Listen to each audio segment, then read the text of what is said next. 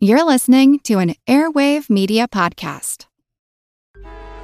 Traffic jams, tailgating, pile-ups. Ugh, the joys of driving. How could it get worse? The federal government wants to have a say in what you drive. That's right. The Biden administration's EPA is pushing mandates that would ban 2 out of every 3 vehicles on the road today.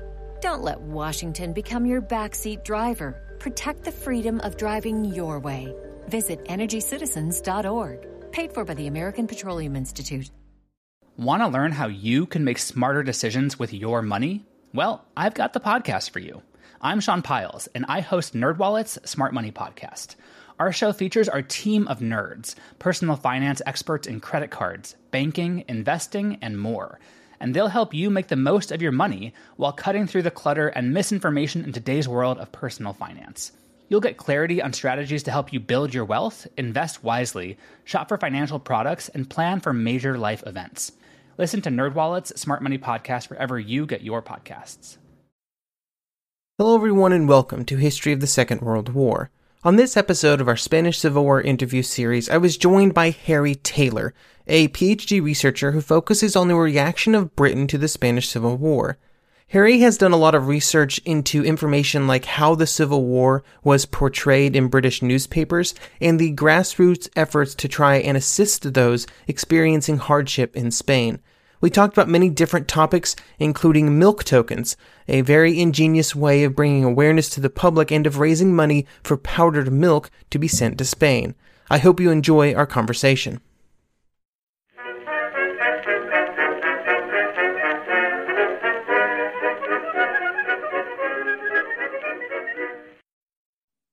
Hello everyone and welcome to the Spanish Civil War interview series. Today I'm joined by Harry Taylor, a PhD student at Sheffield Hallam University who's currently researching Britain and the Spanish Civil War. Harry, how's it going today? It's going well, thank you. Thank you for having me on. Excellent.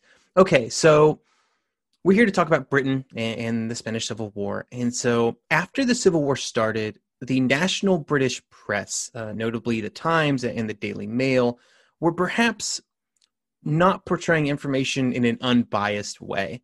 In some of your previous research, you contrasted this with a more local paper. How did those two kind of differ? Go ahead. So the ways in which the national press report the stories in Spain do vary. Certain newspapers have certain aspects that they promote more than others. So the Times is very much a newspaper concerned with non-intervention. The First World War is very recent memory for a lot of people in Britain and across the world, obviously. And there isn't an overwhelming desire for another conflict in Britain. People don't want another war. And the Times very much stays on this trajectory of promoting non-intervention. Britain has to stay out of the war to stop the conflict in Spain spilling over into a European or global conflict. That is very much their line. The Daily Mail, which is the biggest selling newspaper in Britain at the time, very much takes an anti-Republican stance. They are by no means pro-Largo Caballero, who from September 1936 to May 1937 was joint Minister of War and Prime Minister of the Spanish Republic. They start to refer to him as the Spanish Lenin. They give the blanket term of all Republican supporters as just the Reds. And they very much focus on the belief that they hold, which is that Spain will become a Soviet puppet if the Republic wins. The Soviet Union has started arming the Spanish Republic, much like Hitler's Germany and Mussolini's Italy had started arming the rebels. And the Spanish Republic had spent a lot of money acquiring war materials from the Soviet Union in the first 12 months, something around $100 million. So they very much focus on this line of if the Republic wins, Spain will become just another satellite state of the Soviet Union that will essentially be annexed. And there are concerns in the upper echelons of British society about this. At the time, people in Britain have around £40 million worth of private investment in Spain, which they fear will be nationalised if the Republic wins because of the Soviet influence. So the Daily Mail very much reports this with those concerns at the forefront. In contrast, local newspapers can really scale down their reporting. They can focus more on stories of people from their local area who are fighting over in Madrid, if that's possible, which in some cases it is. Stories of people who have gone out to Spain and been killed or come back and given their story of what's happened over there are much more prominent in local newspapers than national newspapers for obvious reasons. So that contrast between national reporting and local reporting gives a different perspective for a whole range of reasons. Do you know how papers are getting their information about what's happening in Spain? There's varied ways in which they get their information. I mean, to start with, Spain goes into a blackout, essentially, and it's very much up in the air as to what is happening. But first-hand accounts are really important. People sending back reports. People who are already over in Spain at the time. People who have made their way over. People who have maybe been in Spain when war broke out and then came back. But again, the way that these are reported does change depending on the publication. So there is a story printed in the Daily Mail in 1936, towards the end of 1936, in which they detail a story about a massacre of Catholic clergymen in southern Spain. The source that they use for this is Francisco Franco himself, senior general in the rebel army. That isn't to say, obviously, that these, again, terrible things didn't happen. But like I say, the ways in which these are used and the people that are used when it comes to first-hand accounts definitely does make for interesting reading depending on what publication it is. I know there was a lot of humanitarian support for Spain that originated in Britain at this time. It seems to be organized around an Aid Spain umbrella. What was Aid Spain, and how was it set up nationally and locally? Well, Aid Spain is a retrospective term given, really, to the umbrella organisations that undertook relief campaigns for Spain. So no organisation actually called Aid Spain did exist. Like I said, it's a retrospective term. The closest there was at the time to a sort of governing body that was in charge of aid to Spain was the National Joint Committee for Spanish Relief. They were an umbrella organisation which included people of varying different political beliefs. There was everybody in there from John McNamara, who was a Conservative MP, Eleanor Rathbone, who was an independent MP, Wilfred Roberts, who was Liberal, and they very much had the purpose of, through this umbrella organisation, raising as much funds for Spain as possible without the divisions of party politics. But the most interesting thing about Aid to Spain in Britain, and one of the things that really drew me to it, was that it's such a fluid movement. So yes, there was this sort of de facto centralised umbrella organisation, but actually there were so many different organisations across the country as well, very independent, very local, and varied in what they were raising funds for. So that the National Joint Council doesn't come about until the end of 1936. But war breaks out in July. And straight away in Britain, people start to raise funds. One of the ways in which they do this is they take pre-existing organisations that they already belong to, and they morph those into aid organisations. So at the time in Britain, there was an organisation called the Left Book Club, which ended in the late 1940s, and I think has actually started up again recently in some form. But essentially it was, as you would expect, an organisation that distributed and promoted left-wing literature. And these groups were already organised with people of similar political sympathies, and they made great vessels essentially to transform into an aid organisation. The structure was already there, the members were already there. So there's a contrast between, like I say, this sort of umbrella organisation and then the local independent organisations as well. You mentioned different political beliefs. How would the different political beliefs affect what these groups were doing? Or was it just, you are too far left for me, so I'm not going to give you money, no matter what you say you're going to do with it? It does cause problems more in the actual organisations themselves than how they attempt to interact with the public and at a grassroots level.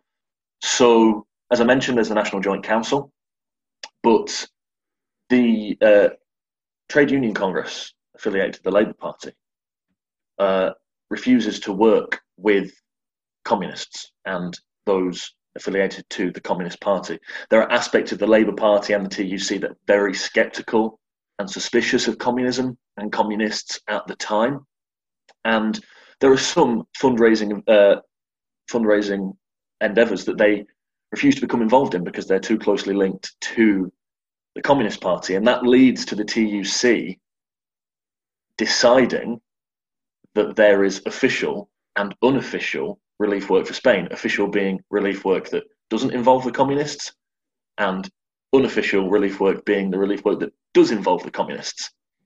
But at a grassroots level, they try to avoid that. Like I say, these different organisations, they completely vary in how they can raise funds for Spain and how they can be organised. And they include so many different people of different political backgrounds, and even people who are not members of political parties, or maybe even apolitical. They just see this as the right thing to do, the humanitarian cause. So with regard to, and this is what my research specifically looks at, with regard to how the message is dispersed amongst the public in Britain, any overt mentions of party politics tend to be avoided. They focus more on the devastating effects of the war, the food shortages, the medical crisis, the refugee crisis that comes. And you see this on the actual material itself, which is distributed to promote these fundraising organisations. Images of families torn apart by war. Very, very rarely do these images include a man or a man of fit, healthy, fighting age. If men are depicted on these images, it is usually a frail old man. These images usually concern women and children. It promotes a sort of vulnerability of the Spanish people and their suffering. And it's trying to bring about an emotional response from the British Republic based on this being a simple case of right and wrong, rather than anything overtly party political. You mentioned leaflets and images there. How did these groups get information to as many groups as possible? How did they, manage their public relations campaign? So some of the most effective ways are just very simple and straightforward. They organise door-to-door leafleting campaigns, just as straightforward as that. So these are very, in some cases, so with regard to Sheffield, which is one of the examples that I look at in my research, one of the aid organisations there, because again, another aspect of this is that towns and cities may have more than one aid organisation depending on what they're raising money for. It could be food or medical supplies. One of the aid organisations there that morphs from the Left Book Club, they have a very strict and regimented system where every Wednesday night they would go to different parts of the city, push flyers through the door saying, we're raising funds for X in Spain. We'll be back on Friday. Please place any donations into this envelope. or a lot of the times they were after canned food that could be sent over, and they would come back a few days later and they would collect what these people had given. And these leaflets and flyers sort of double up in their intent in a way. So the collection envelopes in a lot of cases that are pushed through the door and contain the information about we're raising funds for whatever it may be, a lot of the time they also mimic images that are seen on posters or in any other kind of environment. So you will start to see a poster depicting a refugeed family, which may be put up at an event at a town hall or a city hall where somebody is speaking. And then this exact same image is replicated onto an envelope, which is then put through someone's door when they are trying to raise money for collections. So they very much take Spain out of the newspapers and almost into people's front rooms in a way with this imagery and with these leafleting campaigns. But also, like I say, there's talks and rallies that are held, film showings. There's a huge variety of ways that they get the message out there. But yeah, some of the simpler tactics are the more effective.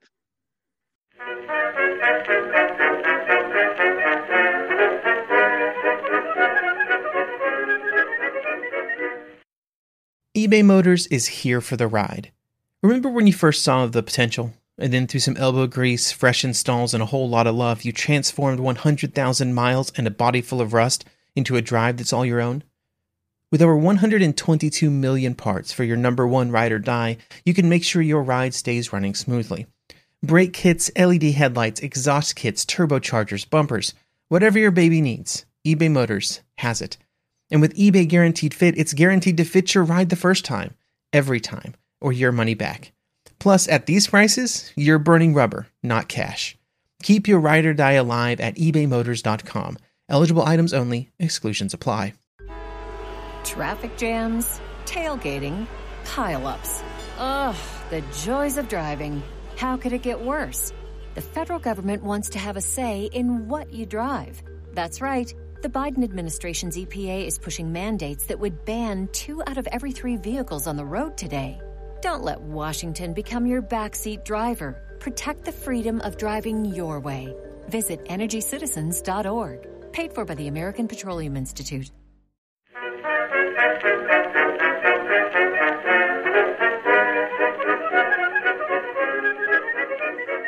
You mentioned these different groups that are targeting different things. Were there groups that specialized in raising or trying to get specific types of support, just money or maybe just food, for example, or something else? Yeah, there are. So with regard to food ship for Spain, there are several food ships that take collections of canned and tinned food and powdered milk and other such supplies from Britain over to Spain for people there who are obviously experiencing the food shortages. Medical aid as well is another one. The North Manchester Medical Aid Association, set up in 1936 with Communist Party backing. They raise funds specifically for purchasing of medical equipment, or even in some cases to send over people who are medically trained. So yeah, there are specific aspects of relief which are targeted by certain organisations. But again, a lot of the time, because of the nature of this fundraising, the fact that it is so fluid, you may get an organisation that at one point raises money for this particular aspect of relief, and then a few months later is raising money for another. In some of the research I did for this interview, including some of your own writing, you mentioned something called milk tokens as a way of raising funds. So were there any sort of kind of unique fundraising campaigns or public awareness campaigns? I think milk tokens are pretty unique. And so were they found to be successful? The milk tokens is one of my favourite things. You can't really look at British involvement with regard to aid and the Spanish Civil War without touching on milk tokens. It's a brilliant scheme. It's incredibly successful, and it really engages with the public. So the milk token scheme is set up by the Co-op Party, and the idea is that you can go into your local co-op store, which are everywhere in Britain. Even today, co-ops are just everywhere. And for 3 or 6 pence, depending on what you can afford, so again, they're making this affordable for people who maybe don't have as much money disposable. For 3 or 6p, you can buy a milk token, and then that money is used to buy powdered milk, which can be sent over to give to Spanish children, young Spanish children who are experiencing the shortages of food and other supplies. And it's incredibly successful. It raises around £25,000 over the time that it exists.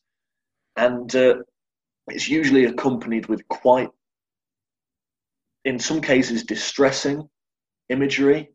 In some of these leaflets, again, in which the co-op milk token scheme is promoted, there will be pictures of quite dishevelled, war-weary looking children, rags, looking completely lost and hopeless. And more often than not, it comes with a direct appeal to the reader or to whoever is viewing this particular image.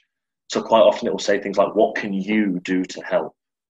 Or, it will just very much bring home the vulnerability and the innocence of these children. And one really particularly sort of harrowing image is a poster that is commissioned by the National Joint Council and designed by a Communist Party member. And it speaks of the need to raise funds to buy milk to help these children, but it shows a very sort of artistic interpretation of an emaciated child and their mother, and it's really quite shocking to see.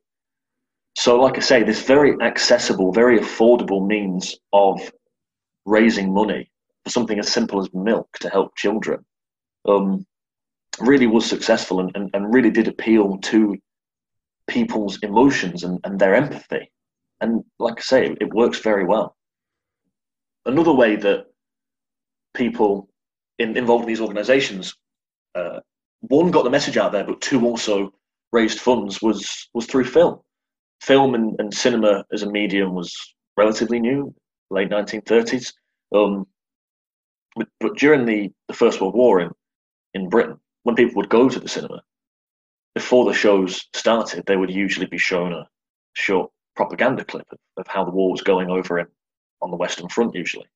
And certain organisations take the growing popularity of the cinema, and they use it to the benefit of Spanish aid and relief for Spain. So one of the really successful films that is made and shown across Britain is a film called The Defence of Madrid, which 2 years ago at the International Brigade Memorial Trust conference. The International Brigade Memorial Trust is an organisation set up to preserve and promote the history and the memory of the men and women who went from Britain to fight for the International Brigades.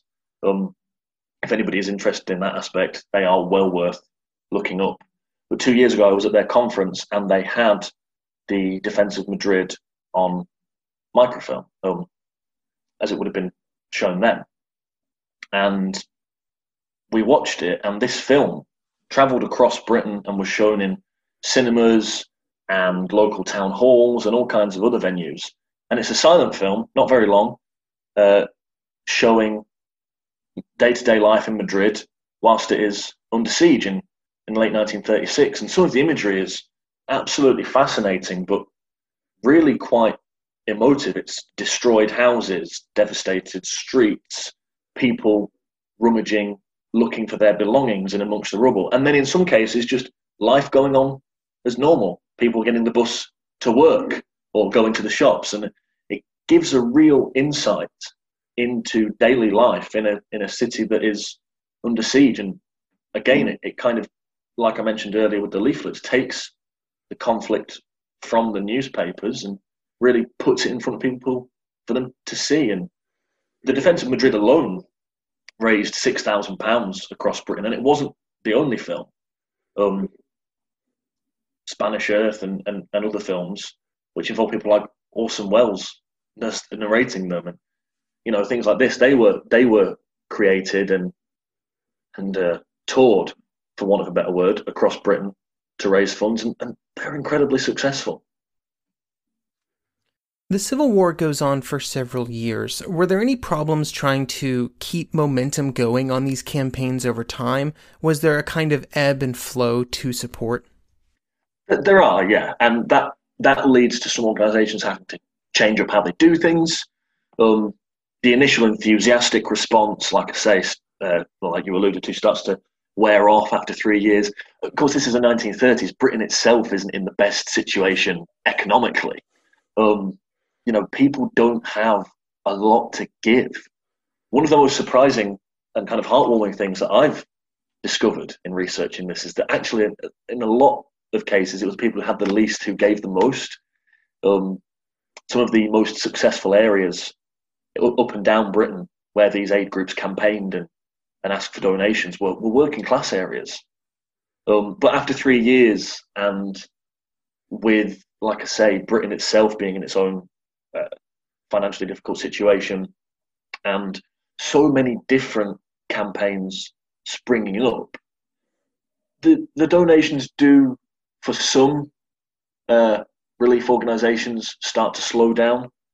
So in 1937, there's a camp in Salford, just outside Manchester, which is set up for assisting and helping and caring for a small number of children who have come over from the Basque region as part of the Basque refugee crisis. And towards the end of 1937, donations for that particular camp and that particular organisation really start to slow down, to the extent where the actual camp itself is disbanded and the children are sent to other ones across the country because there's just not enough money coming in to support it. So that there are aspects of this where funds and donations do slow down. But one of the most fascinating things that I found is that actually, in some form, aid and relief actually carries on after the official end date of the conflict itself. Which is impressive given the overall situation in the late 1930s after the conflict ends.